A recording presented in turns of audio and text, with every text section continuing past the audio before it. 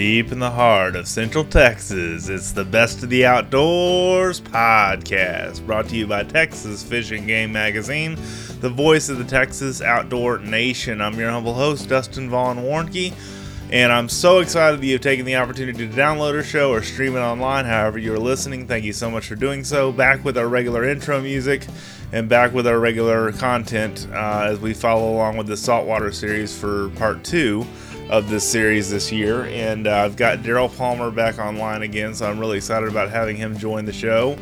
And I'm, of course, grateful that you've chosen to download or stream this online. However you're listening, I ask that you please subscribe to the show through your favorite podcast app on your mobile device, or subscribe through iTunes on your computer. However you're listening to us, please subscribe and you'll get a new show every 2 weeks. We come out with these every other Thursday, I should say, and really try to bring you some great content and some positive inspiration, motivation, outdoor lifestyle stuff, as well as some really cool education and motivation out there for the outdoor stuff that we do. So thank you so much again for watching, reading, and listening, and here is my interview with Mr. Daryl Palmer. Joining me on the phone, Mr. Daryl Palmer. Welcome back to the Best of the Outdoors podcast, sir. Good morning, Dustin. It's a pleasure to be on with you again. Had a lot of fun the last time, and look forward to some more good information. Yeah, so this is your third time on the show, and you and I talked a little bit in the pre-chat today just about some of the stuff we wanted to cover, and I'm kind of excited about getting this episode started because there's a lot to talk about in saltwater fishing. I know a lot of our audience is into saltwater coastal fishing, and wanted to mention I've got an article on fishgame.com that I published last week, as this podcast will be coming out the week after this went live, but it's called Marsh Fishing Tactics Scoring in Brackish Water, and it's an article that I wrote with my saltwater knowledge of scoring for specks and reds in brackish conditions, and the hooks that I use, the swim bait hooks that I use, as well as the lures that I use, and the soft plastics that I cast out there. So I wanted to definitely bring people to go check that out at fishgame.com. Just wanted to talk to you some more about, and one of the things that I like to do a lot on this show is talk about conservation, and that's something that you're really big about, and we'll get into that. But just give us a review where we left off at the last podcast in the Saltwater series of where should I start? Well, you know what? We briefly went over rods and reels, and I want to get more into lines this time, and get into some knots that you should know as fishermen, and yes, what knots are productive, and what knots you should kind of stay away from, and just some basic casting techniques, and then how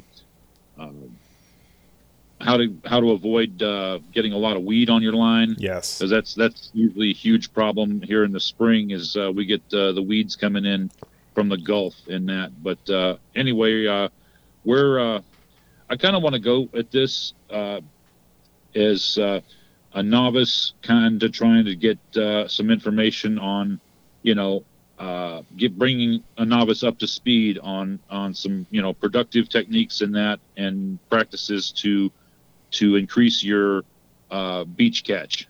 Absolutely. So surf or inshore, kayak, that kind of stuff. I think this is great because even if you are a novice, or even if you've done this before, I mean, some of the stuff that we talk about on this show could be beneficial for all of our listeners. So that's the thing I like about doing these shows with you, Daryl. Yeah, and that's true, because I mean, there's I go out, and I've been fishing since I was 4.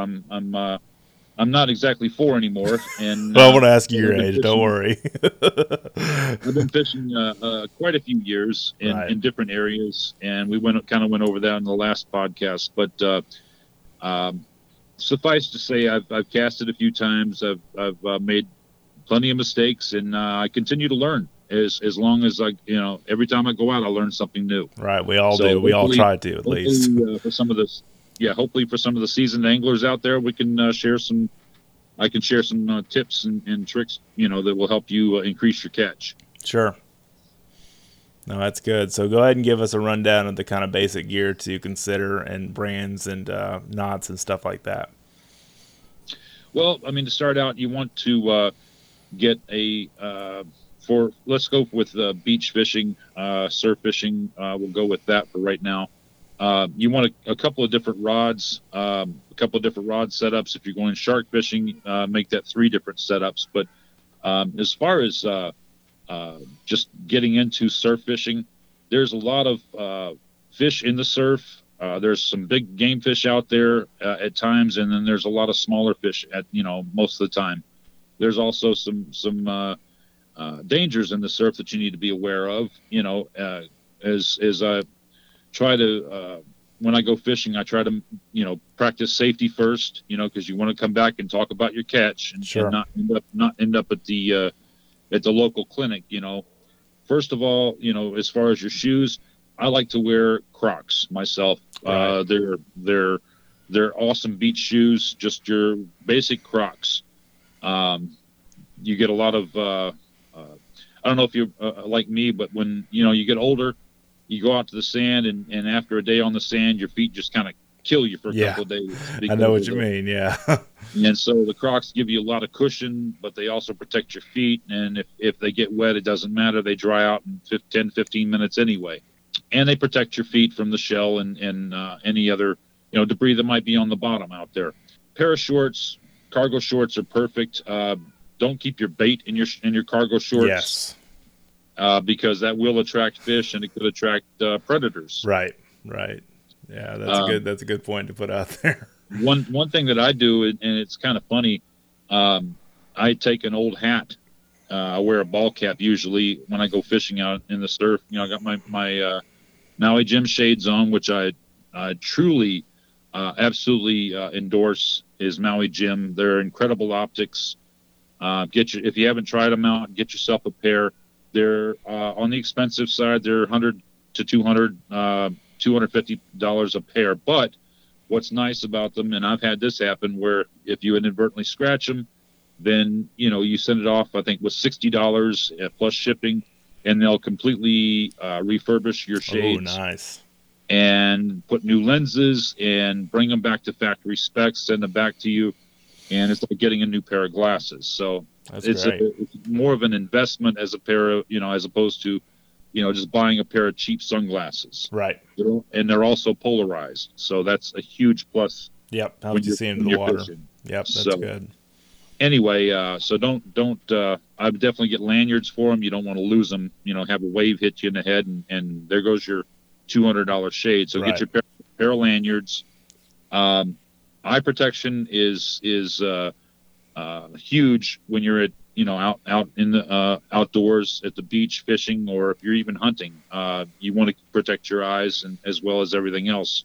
So anyway, getting back to the ball cap, I'll take take the top of my ball cap and kind of push it in towards my head a little bit, make a little like almost a bowl on the top of the ball cap, and I'll put my shrimp up there.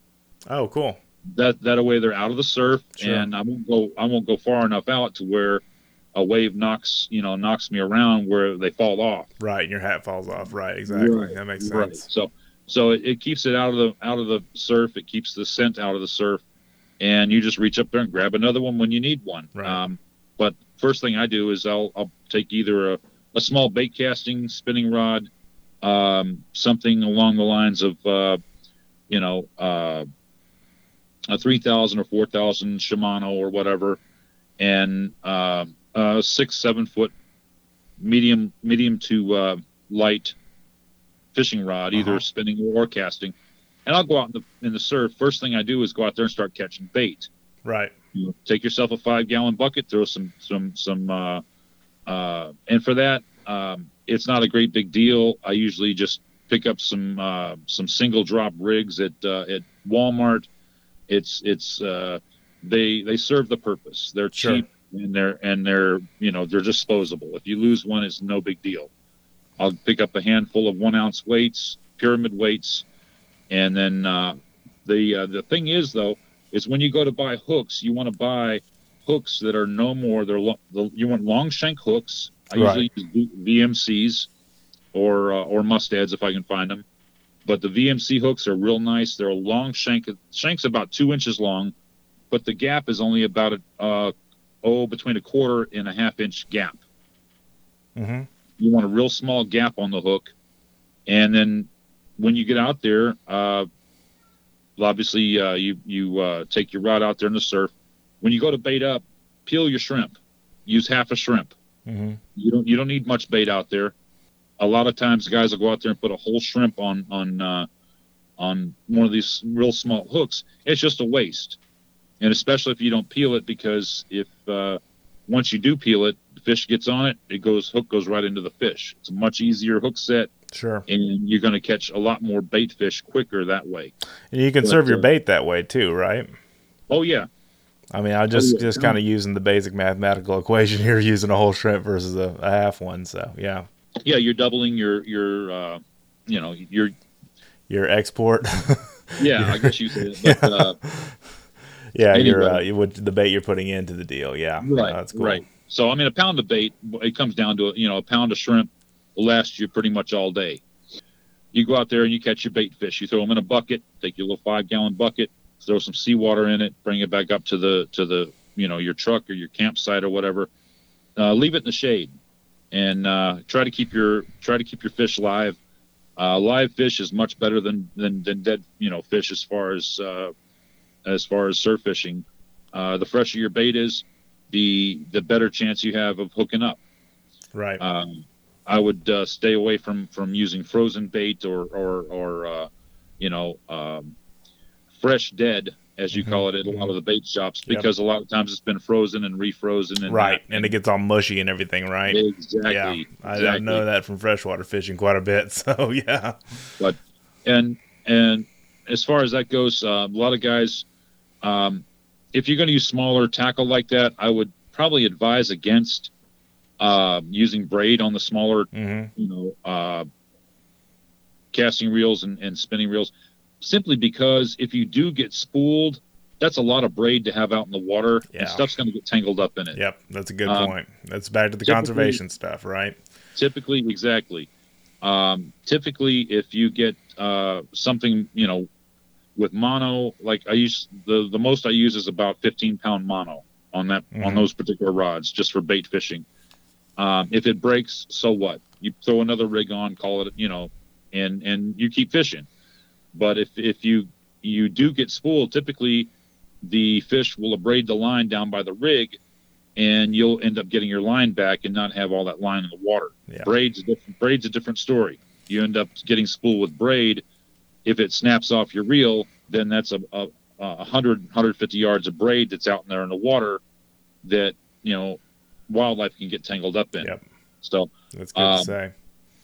Now, the thing I do use braid for is I use it for what's called backing on my surf reels. Say one of my go-to reels is a Daiwa Saltist 50. I love those reels. They're smooth as glass. They're tough. All you need to do is wash them off when you get back home. I usually don't use a sprayer on them, because you don't want to force the salt water into the reel that's already on the reel. So you just want to use just kind of turn the faucet on and just douse the water over the reel. Don't spray it real hard.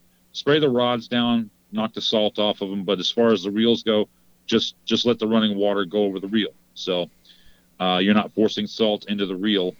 And about every 2 or 3 times you go out to the beach, you want to tear your reels down and just do a quick tear down.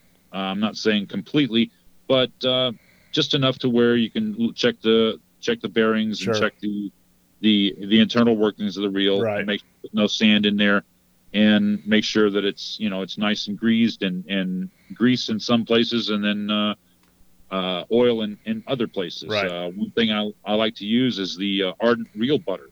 Who makes that? Guys, what's that? Ardent. Ardent. Okay. Yeah, Ardent.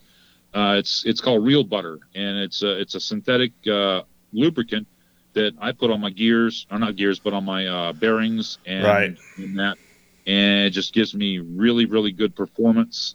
I don't use it on the gears. I use regular Pen or whatever kind of lube you want to use. It's more of a real grease. Yes. but not you don't use grease on the bearings. Right. So Right. anyway, there's two different kinds of lubricant that you should be familiar with and use in your reels. But yeah, every second or third time, unless it's one time a season, I would say at least 2 or 3 times a season, tear your reels down, open them up, and just check on them, because you don't want to get out there and get into a big fish and find out that that something is hung up in your reel, and you end up losing a big fish because of it. So when your equipment fails, that's really when the rubber meets the road right there. I mean, that's when you need your equipment the most, and you don't need it to fail, is when you've got a big fish, for sure. That's for sure. Yeah. I've been there. I've definitely learned a lesson on that one. Yeah.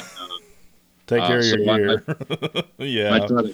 I try to keep my reels maintained, and one thing I do like to use on them is Reel Magic, and just spray them down after you rinse them off. It's just a light coating of lubricant and it protects the reels from any salt residue that may still be on the reel, and it basically repels the salt, and so it just keeps your reels nice and clean, and it's not a real oily, like you get it on your fingers or something like that. Right. So, and it will dry. So no, that's good to know. Just a good maintenance thing. And after you rinse them off, every time throw some Reel Magic, just a couple spoons on there, and you're good. That's good to know. And then store them. Getting back to reels and line, say you get a Saltus 50. I usually use on my surf reels, I'll run 50-pound braid. My favorite braid's Jerry Brown. Okay. It's a lot smoother braid than some of the others, and I've never had it fail, so I particularly like it. It's not as abrasive on the eyes and that of your rod. And anyway, I'll put 50-pound Jerry Brown on. I'll use it as a backer on my reels. And the thing is, though, if you're using some of the newer spools have rubber coatings on the bottom of the spool now. Yes. for the new braids. I've seen that. Not so new anymore, but your newer reels will have that, so you don't really have to use the mono base before you put the braid on. But if you have just a regular aluminum spool, take and tie your mono.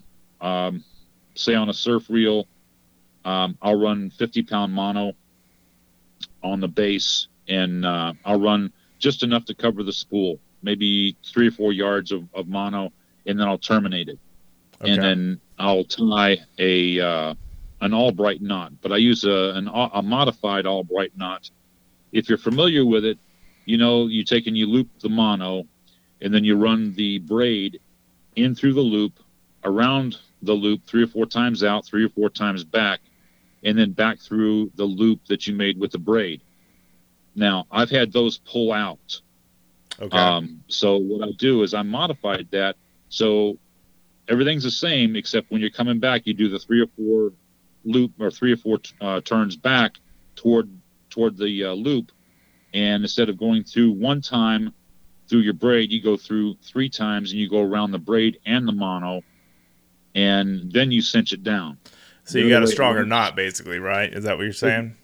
It is a stronger knot. It cool. locks the braid into the mono, the terminating end of the braid into the mono, and therefore it prevents the knot from coming loose. Super. So that's worked for me. So yeah, when you tie your Albright knot from your braid to mono to braid, definitely use the modified Albright. It will work for you. Then once I do that, I'll take and fill.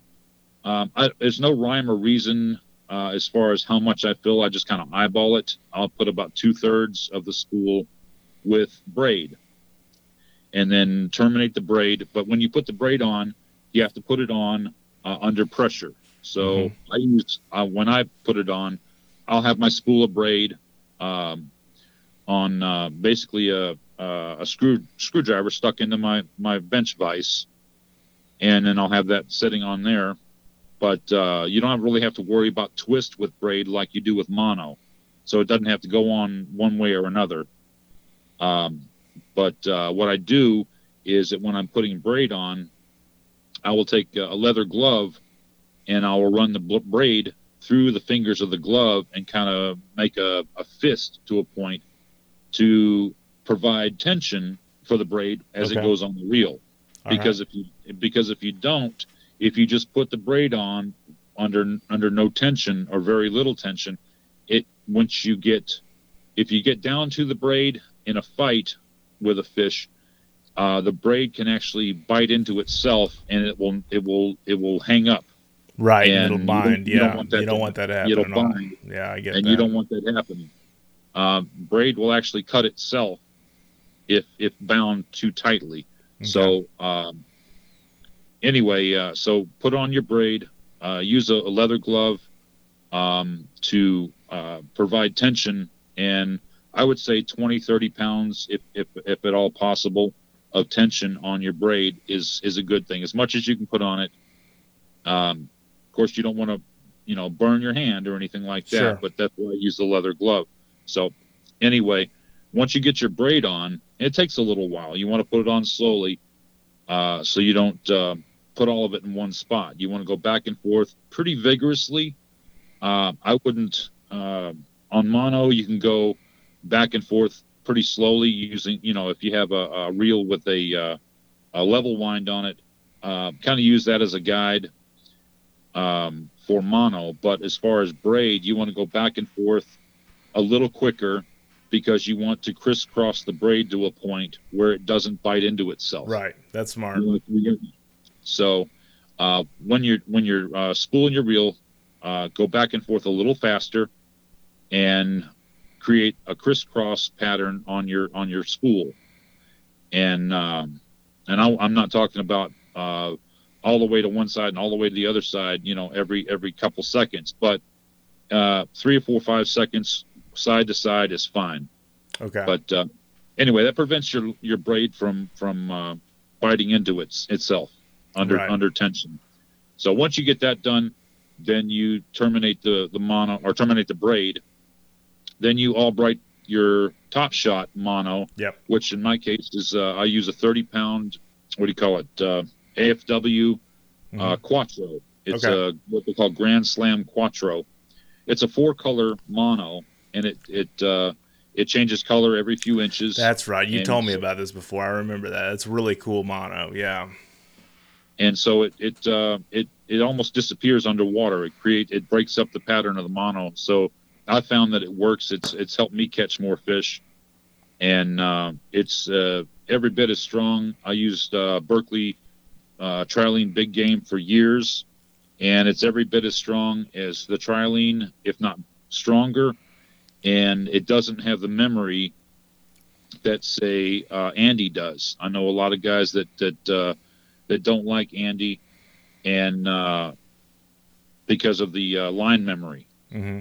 And what that means is when you pull the line off the reel after it's been sitting on for a week or two or a month or whatever, then it retains the coil, pattern of the pattern of the reel, the coil of the reel, right? It retains that memory. So it doesn't have a lot of memory to it. There's some stretch to it, but you'll have that with all monos, right? And then as far as the Grand Slam Quattro, I'll use 30-pound, which I found that works. Your 40-pound is fine too, but it tends not to give as good a cast. 25 ends up breaking more often than not. Mm-hmm. So I found a good medium, or good medium right there with 30-pound. So that's what I use. And so you go ahead and fill your reel up. You do 2/3 of the way with braid, modified Albright knot that into your 30-pound mono, right? And go ahead and end up filling your reel up with mono.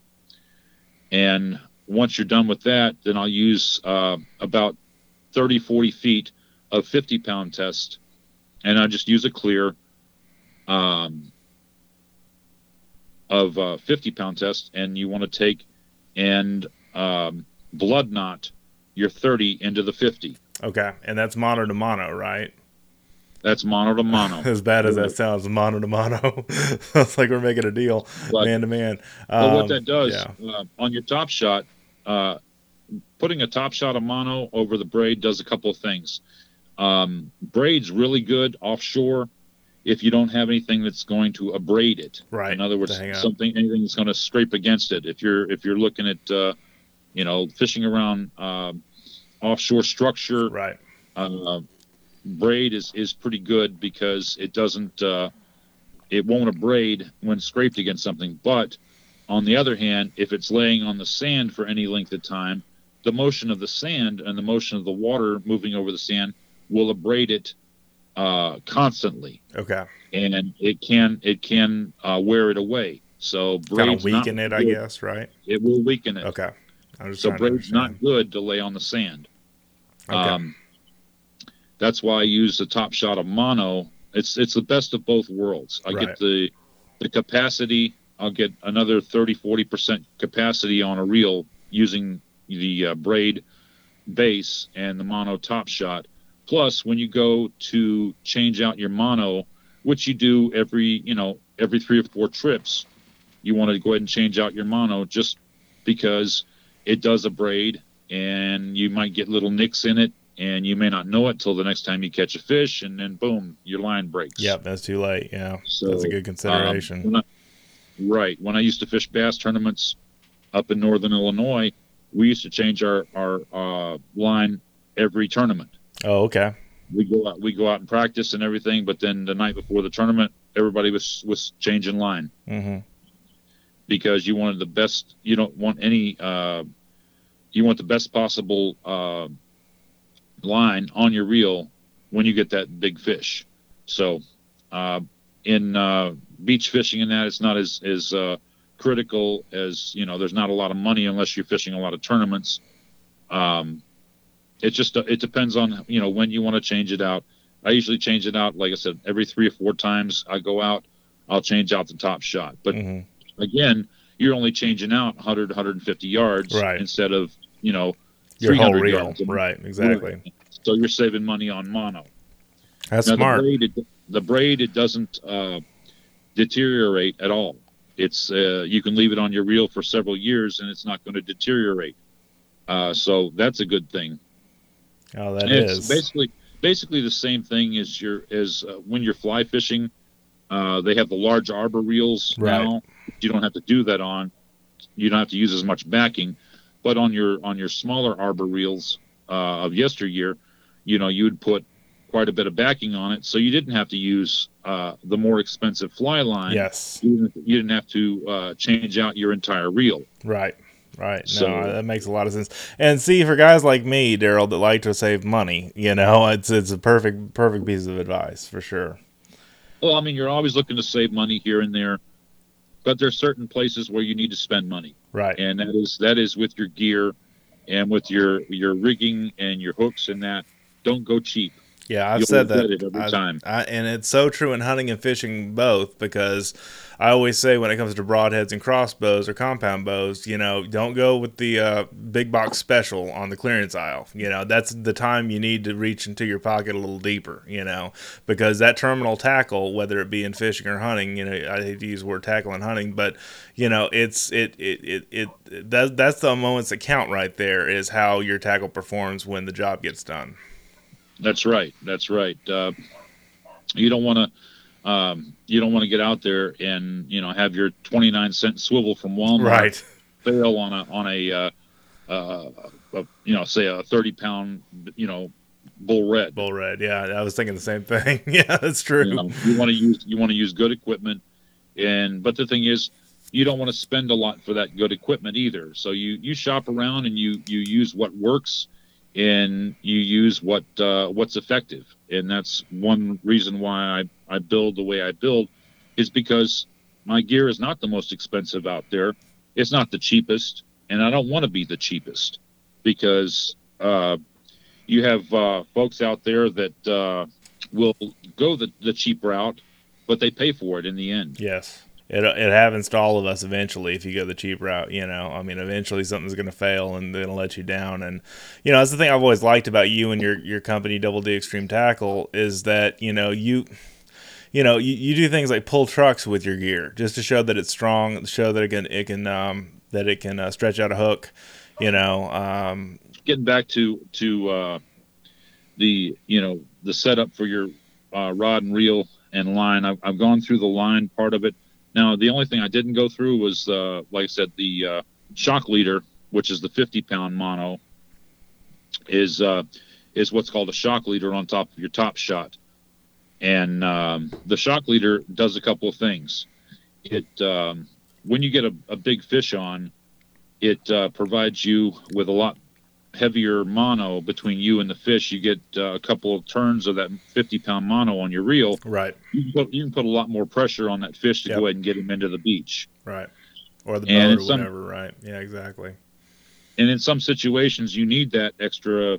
You need to put that extra pressure on the fish because it's for the good of the health of the fish. Because if you stress the fish out too much during a fight, especially hammerhead sharks are one of the worst to do that to. They will actually fight to the death. They'll actually, if you fight a hammerhead until he's got nothing left, when you pull him into the beach, he's going to be dead.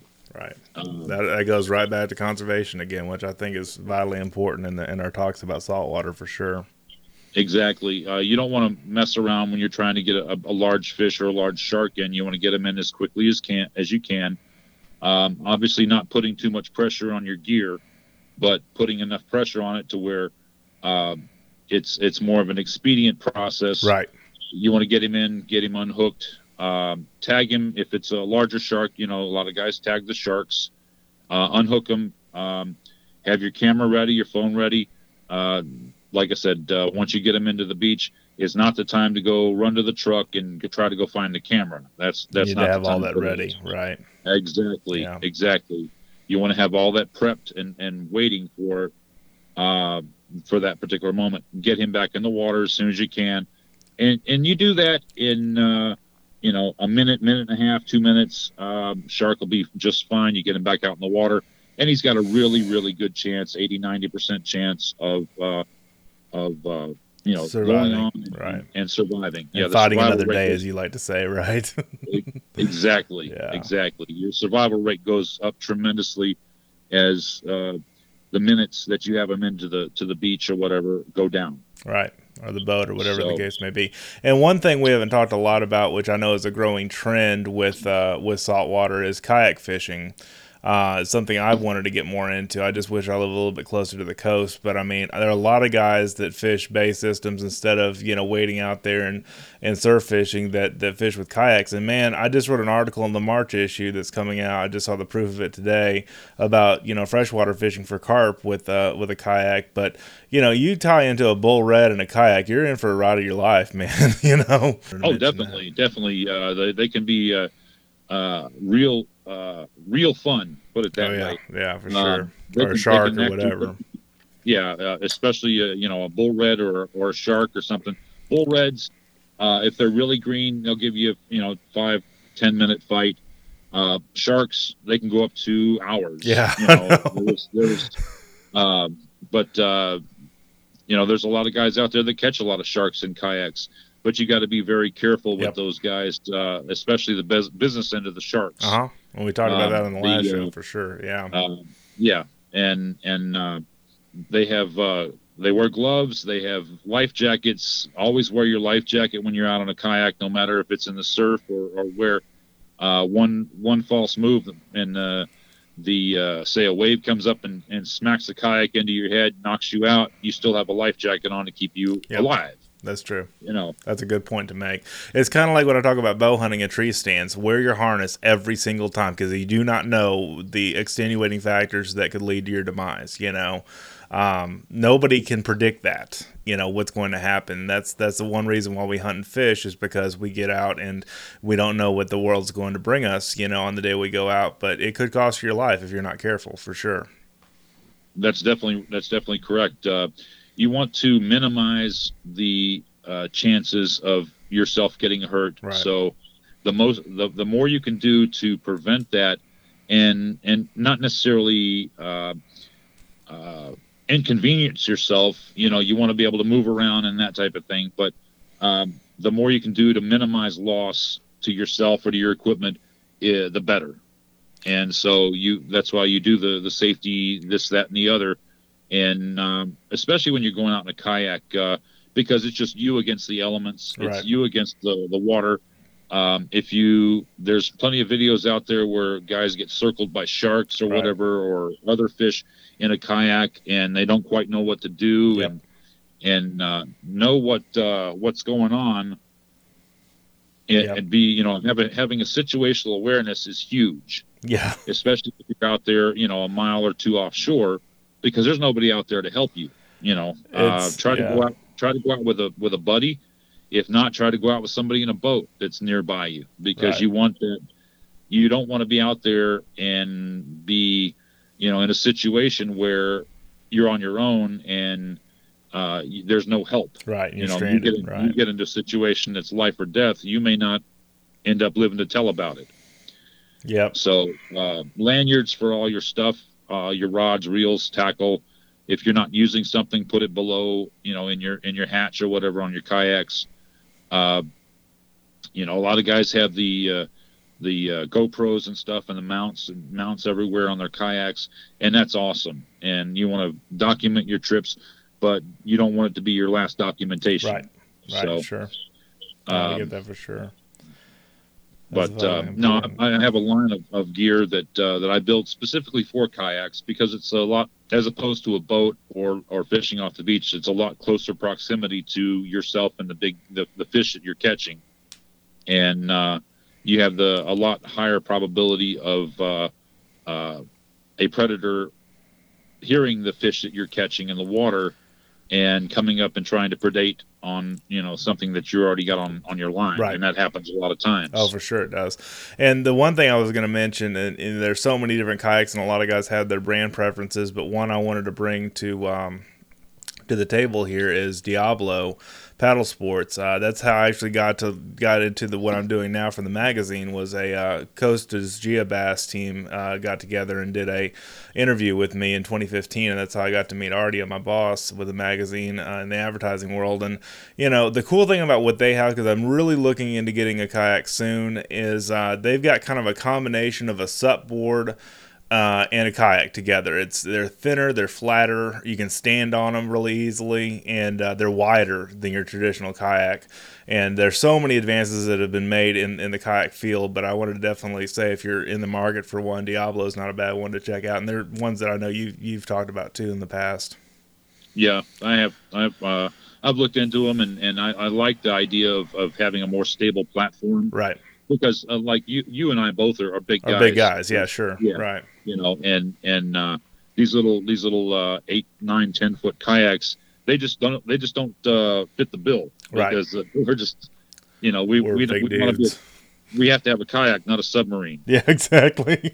So, they're too much fun. Anyway, oh my gosh.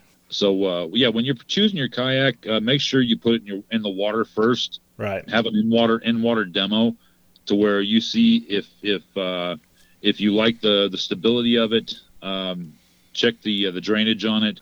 Check the water tightness of it, and the versatility, because everybody wants to pimp out their kayaks. Yep. As far as all the accessories, right? All the accessories, exactly. And so you want to keep all that watertight. You want to keep it all accessible, but you also want to keep a degree of safety in there, where your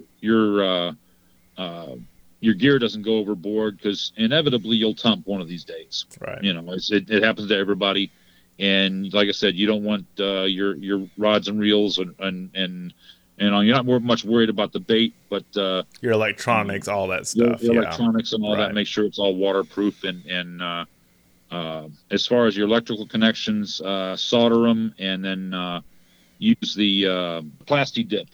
Okay. On your all your connections. Yep. So it's a product called Plasti Dip, and you can just you put it over the connections, and it waterproofs them. So sure. Anyway, one thing I wanted to get back to was on the surf fishing. As far as we went through rods. Like I said, surf fishing rods, you want somewhere between an 8 to 12 foot. Some guys use 15 foot for the spinning rods. Sure. The more, I'll put it this way: the longer rod that you have, the less leverage you're going to have on the rod. The shorter the rod, the more the leverage. But the longer the rod, the longer the cast you're going to get. Castability, right? Exactly. But the other thing is, if you're casting 8 and bait, a 15-foot rod is going to be a lot to wrangle that 8 and bait. You're talking about almost 2 pounds or a pound and a half of weight. Right. Out 150 or 100, not say 150, 80 to 100 yards out. Right. You have to really lob it out there. Yeah. Right around. I've found the sweet spot to be right around 12 feet. Okay. That's good to know. So your 12-foot casting rods, but make sure your casting rods are rated for what you're throwing. A lot of them, like the tsunamis, are rated for more like casting lures, as opposed to casting 8 and bait. And 8 and bait, what I mean is the most you're going to be casting out is about 8 ounces, like a spider weight or whatever, and then bait. That's what I mean when I say 8 and bait. That's pretty cool. So, I like that saying. That's neat. But when you go to tie your rig on, I use what's called a modified Berkeley knot, and that's worked for me very, very well. And it's basically you run the tag end of the line through your top swivel. You run it through once. You run it through twice. It creates a loop. You run the tag end around your main line 6 or 8 times. Come back through both loops, and then cinch it down. And that creates a real strong knot at the rig. So, especially using 50-pound test. Now, 50-pound, you probably don't want to go around 6 or 8 times. Probably 4 to 5 times. Okay. The heavier the line, the less wraps you want to make on the main line with the tag end. So that's also good to know. That is very good to know. So anyway, yeah, now you're pretty much set up. You got your Saltist 50, you got your 12. A lot of guys like ARs, the American Rodsmiths. I tend to like the Daiwa beef sticks. They load up real nice. Right. We talked about that. Not a real expensive rod, but they have a lot of backbone to them, which is good. A lot of guys use Harringtons and all of that, and but they'll rewrap older rods or blanks, and that's awesome. But they end up they'll usually cut down a 12 foot to about 10 and a half feet, which is fine. So, it depends on your build, and depends on what you like as far as casting. Sure. But like I said, for me, my sweet spot is a 12-foot beef stick with a Saltist 50, and there's nothing better that I've found on the surf than something like that kind of setup. Now, one thing you want to do is when you get done surf fishing, like I said, bring your reels in, take and wash off your reels and rods and that, but taking back your drags off. Don't store your reels. Don't store your reels with the drags all the way up, because you'll end up compressing the drag, and next time you go out, it won't perform. It'll stay compressed, and so you don't want to store your reels with the drags all the way down. Back them off just to where it holds the line, where the line doesn't come off the reel, and you'll be fine with that. That's good to know too. So, it's getting about that time. Yeah, it is. No, we're good, and this has been a great show. I mean, like everyone that we've done so far. And it's kind of the back to basics show, if you will, because we talked a little bit about gear care and avoiding gear failure and things to do to avoid your gear being a failure when the moments count the most. When you're in that fight of a lifetime with a fish of a lifetime. And there's so many different realms we can go into with saltwater fishing. But the thing I love about this podcast is I try to bring guests on the show that try to educate and inspire, anglers to go enjoy the best of the outdoors. So that's always been my goal. Right. And it's my goal too, is to have as much fun for the angler, but as much conservation as you can for what you're fishing for. Right, and that's the one thing I wanted to end with is the conservation thing. Chester Moore, who I had on the show last couple of podcasts and the SHOT Show coverage, him and I talk about conservation a lot when we do podcasts, and I know you and I do too, Daryl. But it's about leaving a legacy to the next generation, which you and I have talked about on our first show together. And really, bringing it home to why we do this, why we go out and fish, where you just buy fish in a fishing market, or a fish market, or deer, you can buy venison jerky now at HEB, I mean, but it's that lifestyle, that saltwater lifestyle, that hunting lifestyle, that freshwater lifestyle, whatever you're into, that I really try to bring home on the show. And that's exactly it. You want to bring that to the folks that are out in the field and out on the beach, and that you want to get those folks out and get them back in safe. And right. That's why, we try to stress safety first in that, and to make it a good experience for everyone involved. Sure. Absolutely. No, that's great. Tell folks where they can find you if they haven't listened to the other shows, and I invite you guys to go back and listen to the other shows that we've done together too. Yeah, that's well, I was going to say, if folks have any questions about the information that's been presented today, you can contact me at 281-804-9829. That's my cell phone. I'm always willing to talk to you and answer questions. If you have any, you can find me on Facebook at Double D Extreme Tackle. You can also email me at doubledextremetackle@yahoo.com. That's all one word, right? No spaces for the... That's right. No spaces. Cool. I just want to make sure we got that. And your website is one that most people that listen to the show know that I build websites on the side. You're one of my projects that I got started with the website stuff. So I wanted to talk about that real quick. Yeah, unfortunately, the website was brought down by a company that doesn't do... they're not hosting public-facing websites anymore. And so Dustin and I are having to rebuild my website from scratch, and you've been a tremendous help, Dustin, as far as getting that back and getting it going again. And I certainly truly appreciate that. If you have any folks out there have any website issues, contact Dustin. He's a absolute guru at this. Thanks. And he's been a lifesaver. So my goal is to have the website back up by, say, February 15th of this year, and so it should be, if all goes well, it should be up and functional by then. And if you have any comments or questions, I will have an email. I'll have the email posted on the website, so just email me or call me or whatever.